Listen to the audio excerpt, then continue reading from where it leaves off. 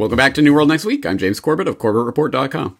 And I'm James Evan Pilato from MediaMonarchy.com. We want to obtain information that'll help us decide what equipment and procedures will be needed. We've got that story. Plus, Fauci, you're still killing us. But first, World Economic Forum's Young Global Leaders revealed this from Technocracy.news. Through its Young Global Leaders program, the World Economic Forum has been instrumental in shaping world order that undermines all democratic principles. For several decades, the program has nurtured compliant leaders acting as WEF agents in governments around the world. Those consequences are far-reaching and devastating for humanity. And I have to say, when I mention now names like Mrs. Merkel, even Vladimir Putin and so on, they all have been young global leaders of the World Economic Forum. Mm-hmm. But what we are very proud of now, the young generation, like Prime Minister Trudeau, President of Argentina and so on, that we penetrate the cabinets. So yesterday I was at a reception for Prime Minister Trudeau, and I know that half of this cabinet, or even more half of this cabinet, are for our actually young global leaders of the World Economic Forum. In 1992, Klaus Schwab and the World Economic Forum launched a program initially called Global Leaders of Tomorrow. In 2004, this program was turned into the Forum for Young Global Leaders, which Patrick Wood covers in his book, The Global Coup d'Etat. It's a 5-year program of indoctrination into WEF principles and goals. The aim was, and is, to find suitable future leaders for the emerging globalist society. The program has, since in its inception, included politicians, business leaders, royalty, journalists, performers, and other cultural influencers who have excelled in their fields but have not yet turned 40 years of age, originally 43, in order to include New World Order Merkel. It has since grown into an extensive global network of dedicated leaders with enormous resources and influence, all working to implement the technocratic plans of the World Economic Forum in their respective nations and fields. The network creates a force for worldwide influence through the combination of the individual skills and resources of its members, aka nepotism, trust funds, those sorts of things.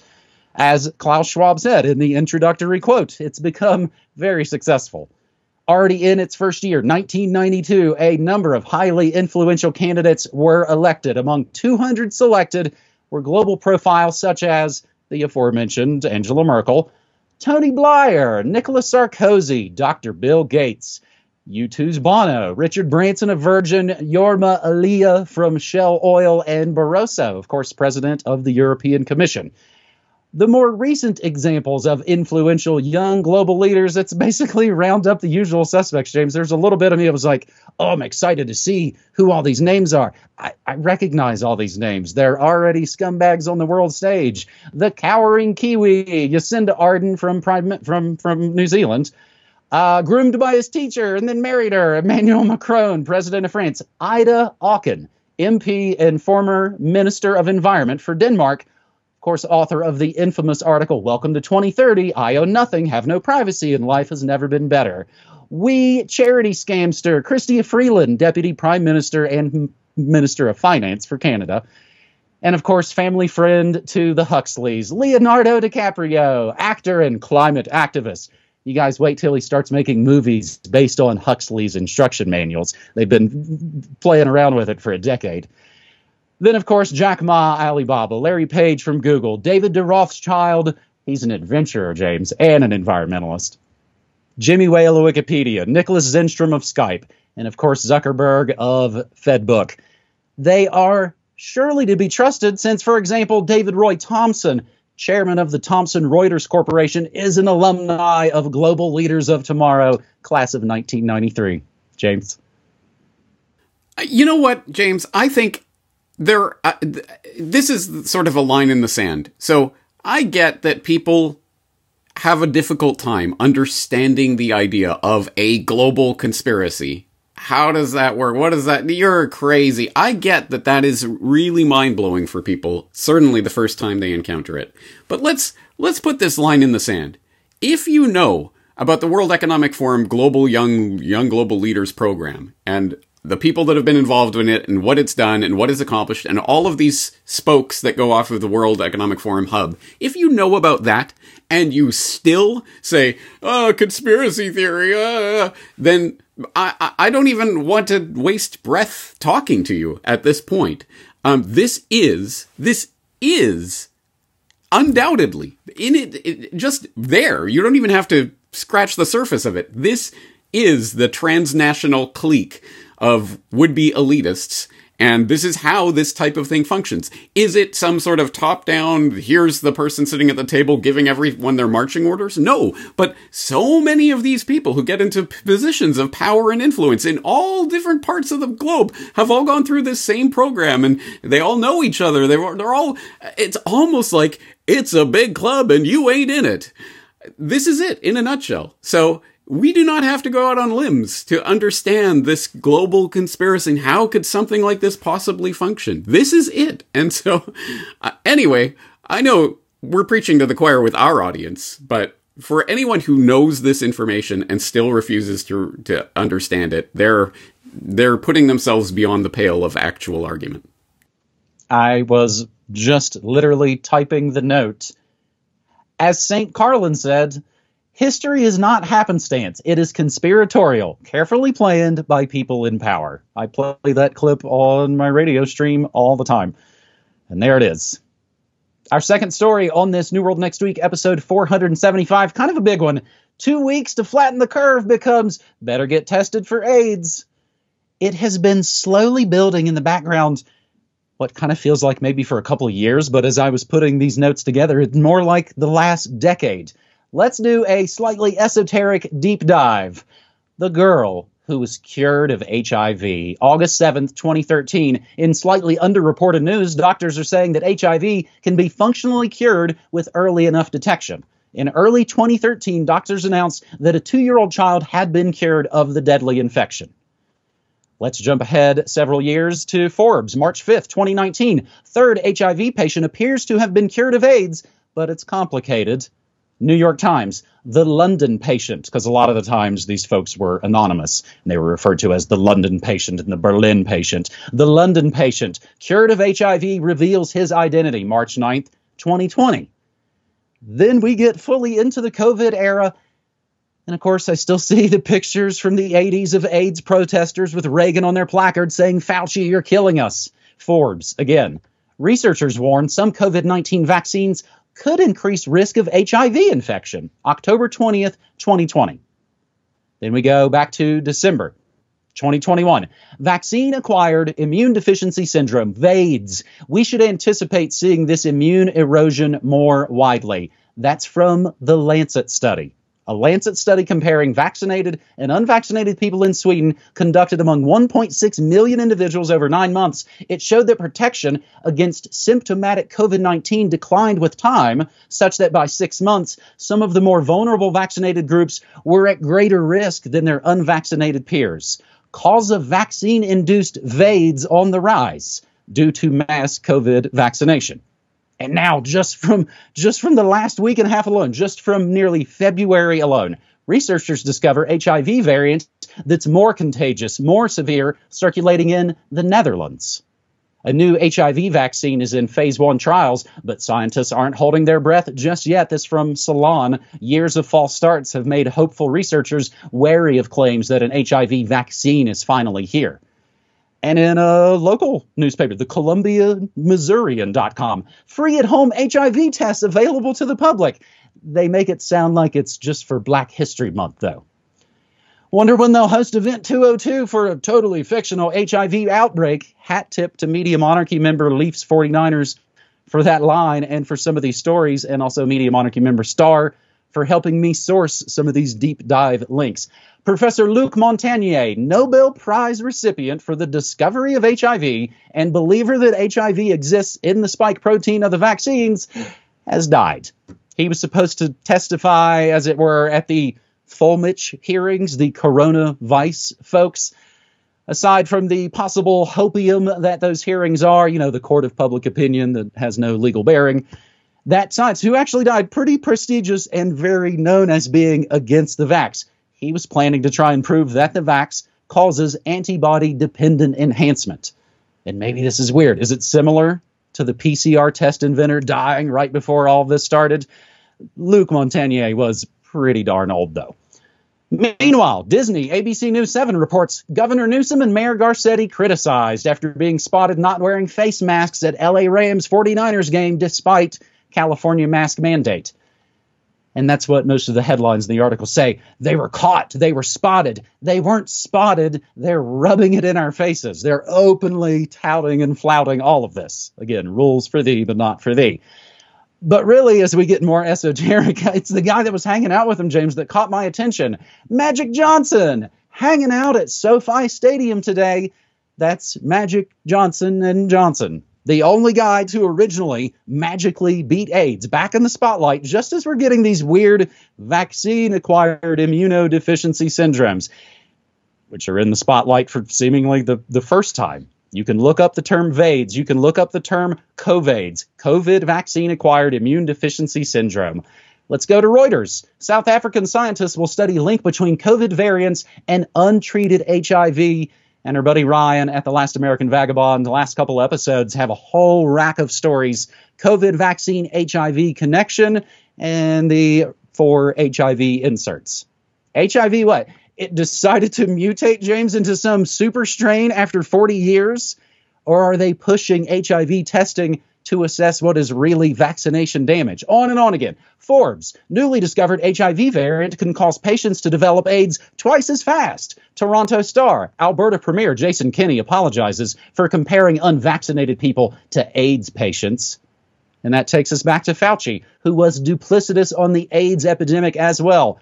Found the clip recently, James, played it on the show. Fauci in the 1980s saying kids can get AIDS by being close to someone who has it. The whole proximity theory. We freak out now and isolate people because we don't know what's going on. You'll get the coof from a toilet seat.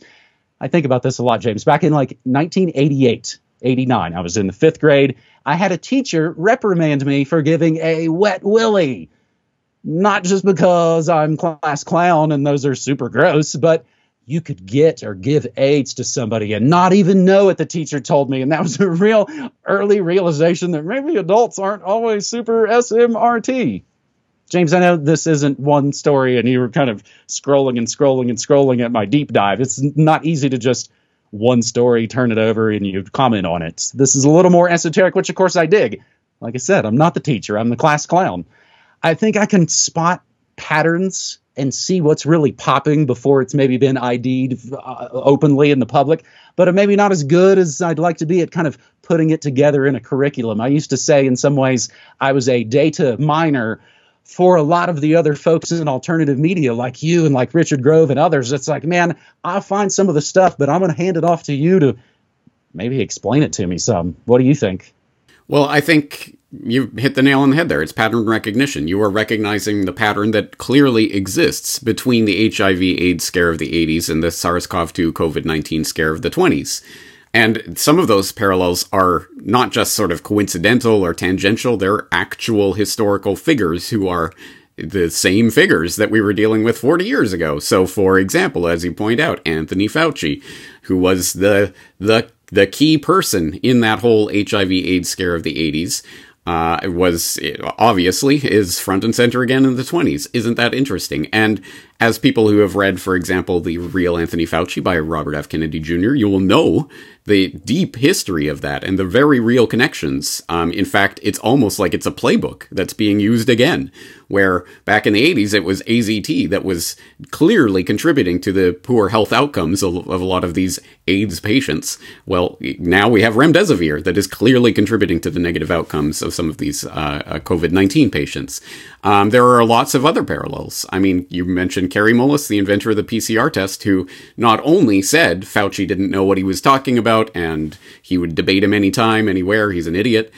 He also said the HIV/AIDS hypothesis is one hell of a mistake. You have people like Dr. Peter Duesberg and others pursuing that line of inquiry, which, again, I talked about with Robert F. Kennedy Jr. There was that initial post that you will remember, that scientific article that was forwarded and then retracted, saying that part of the spike protein insert was clearly an HIV-related insert into SARS-CoV-2, which, regardless of what you think about that research, at any rate, that was certainly put out there in the public consciousness at that time in early 2020. As anyone following independent media undoubtedly saw that story when it was coming through. There's a lot of stories like this, and the one that really concerns me is the vaccine-acquired immune deficiency syndrome, VAIDS, because it certainly strikes me that wouldn't it be extremely convenient to cover up VAIDS, whatever bioweapon they're injecting into people and the long-term effects of that with, it's long COVID, which itself is not a scientifically, medically proven concept by any means, but it's a convenient cover for whatever might be going on in this uncontrolled experiment of the let's inject everyone in the world with this medical experimental device. So yes, there's clear all sorts of relations and links, and some that have been, I think, seeded in the public consciousness over the past couple of years. You're picking up on that, and there's tons of threads to explore here. So yeah, I hope people out there will continue picking at those threads. And as you say, we're throwing data out there so that people can put the pieces together. And yeah, I've been glued to The Last American Vagabond. His last couple of daily wrap-up episodes have been real deep dives into not just this, but of course, like you say, all the other spokes that connect and fly out. Our third and final story on this New World Next Week, episode 475, 6 Swimming Robots. We'll check melted fuel at Fukushima plant. James, it's like we're staying in the Wayback Machine on this episode. More than a decade after the Fukushima nuclear accident, officials of Tokyo Electric Power Corporation, the plant operator, TEPCO, still have no idea about the condition of the melted nuclear fuel in the number 1 reactor. They hope to get a clearer picture through a study that began back on January 12th, utilizing 6 submersible robots of what has to be dealt with and the sediment in trying to remove the highly radioactive material.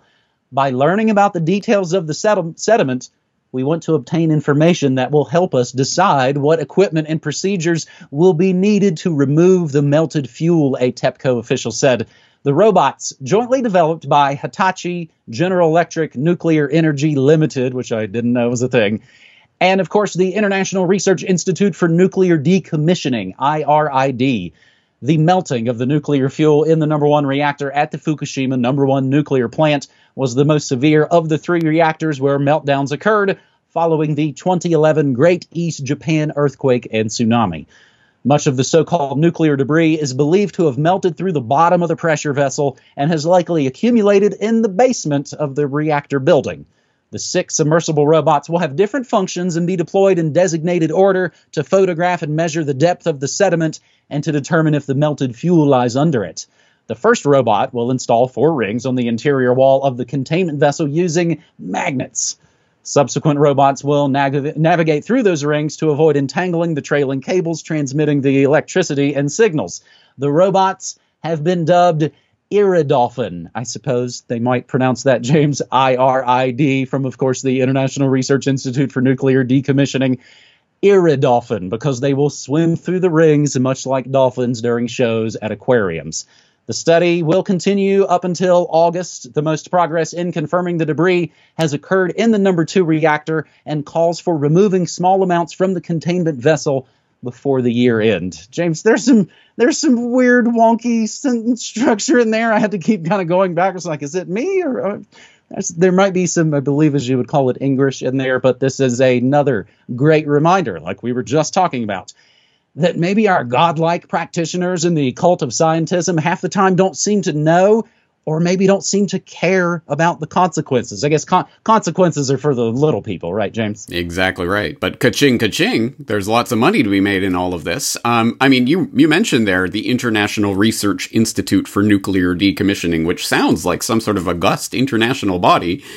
But you start digging into it, and you start finding that it's a conglomeration, a fascist conglomeration of Japanese government and Japanese industry and tech companies that is getting funding, at least partially, through the Nuclear Damage Compensation and Decommissioning Facilitation Corporation, which was the fancy legalese body that was set up by the Japanese government, whereby they're funding a lot of this through issuing government bonds. So ultimately, the Japanese people are on the hook for all of this largesse that goes towards funding industry to come up with these swimming robots. And don't worry, they'll give them cute little names like Iridolphin, so you won't think too hard about what is actually happening here, like the fact that there are still 900 tons of melted nuclear fuel inside the plant's 3 reactors that have not been touched, have not been removed. Of course not. Now, they might start removing some of the melted fuel from reactor 2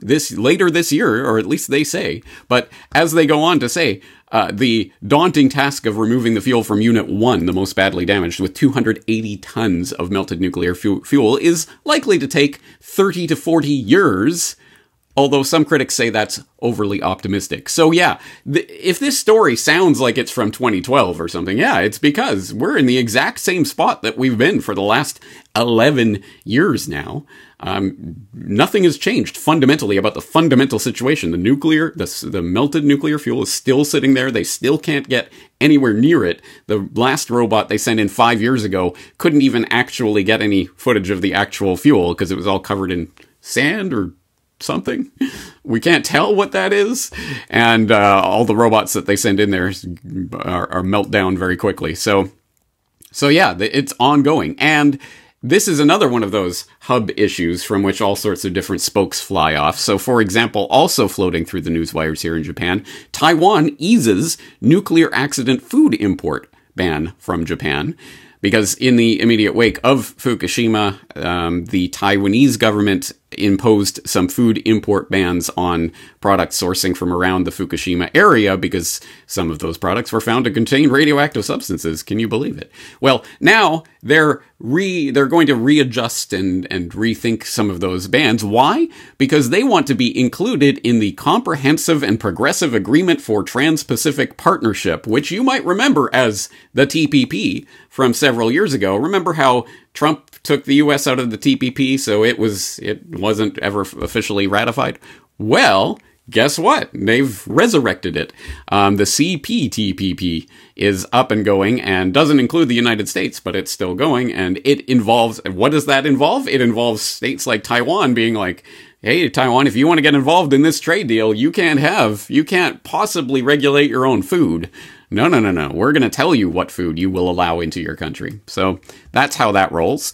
And here's another one, a very related story. The International Atomic Energy Agency is going to send a group of experts next week, so living up to our New World Next Week epithet, next week we'll be visiting the Fukushima Daiichi nuclear power plant to review Japan's plan to discharge treated radioactive water into the sea. As I'm sure everyone is aware, they've been flowing the groundwater through, the groundwater is flowing through the site and getting radiated, so they're storing that, and they've been storing it on site for the last 11 years. And now they're like, well, we've treated this radioactive water, so there's only tritium left, and that's not really that bad, so we're just going to dump it out into the sea. Starting in 2023, I believe. I believe that's when it's scheduled to start, in the spring of 2023. So the IAEA is coming to give their big thumbs up to this, or at any rate, give some sort of imprimatur of legitimacy to what's going on, despite protests not only from China and Korea, and, of course, they're going to complain, but, how about local fishermen who are like, please don't do this, please don't kill all the fish in our area.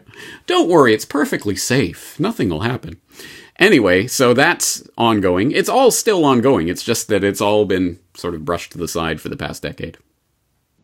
Actual environmental chaos. Hanford, nukes, leaking, ruining the Columbia River up in Oregon and Washington. They're like, the air's safe to breathe, no big deal. If that sounds familiar, they tell us to freak out about something that doesn't seem to be that big, and of course gaslight us about things that are literally killing us and all life on this planet. Hey, that's New World Next Week, episode 475. To wrap this baby up, of course, I'll remind you about newworldnextweek.com. We launched the store last September. All of the current 4 Corbett Report DVDs are all in stock. That's Century of Enslavement. That's the brand new. And James, it just hit me. We should, because of course media places get sent promo copies of things. We should send a copy or multiple copies of Century of Enslavement to Chris, what's his name, on MSNBC. He's such a fan of the documentary, he could maybe help promote the New World Next Week store. We, of course, have the P.O. Box, My American P.O. Box, for folks that don't do the digital money thing. But I gotta do this sidebar and remind people, you still actually have a website and PayPal and crypto. Folks don't have to do everything for Corbett through my P.O. Box or the store, James. It's not uncommon. Somebody will sign up and be like, hey, can you give half of this to Corbett? I guess, now that you've already forced us into the position. Again, we're inventing a bit of this as we go along. No, we've not run stores before. I got tons of email about my shirts the last couple of weeks. LD Lawrence, awesome Media Monarchy member that actually helps produce the aforementioned Richard Groves Grand Theft World. LD has the Control Group shirts, the shirts at freedomunitedrevolt.com. James, this is apparently the men's shirt. I was rocking the ladies one last week. That's because I am svelte, baby. The F off Pfizer shirt, however, that actually got even more emails. I think it's a one-off. Somebody sent it to me. Caroline in Ireland. We've tried to reach out to her and be like, your shirts are a hit. You could be selling them. So instead, I'll just link people up a JPEG of the F-off Pfizer parody logo so they can just print it out and do whatever they want with it. I believe that is New World Next Week, episode 475, buddy. All right, that's going to do it. I'm looking forward to it again next week. James, take care. Thanks, buddy.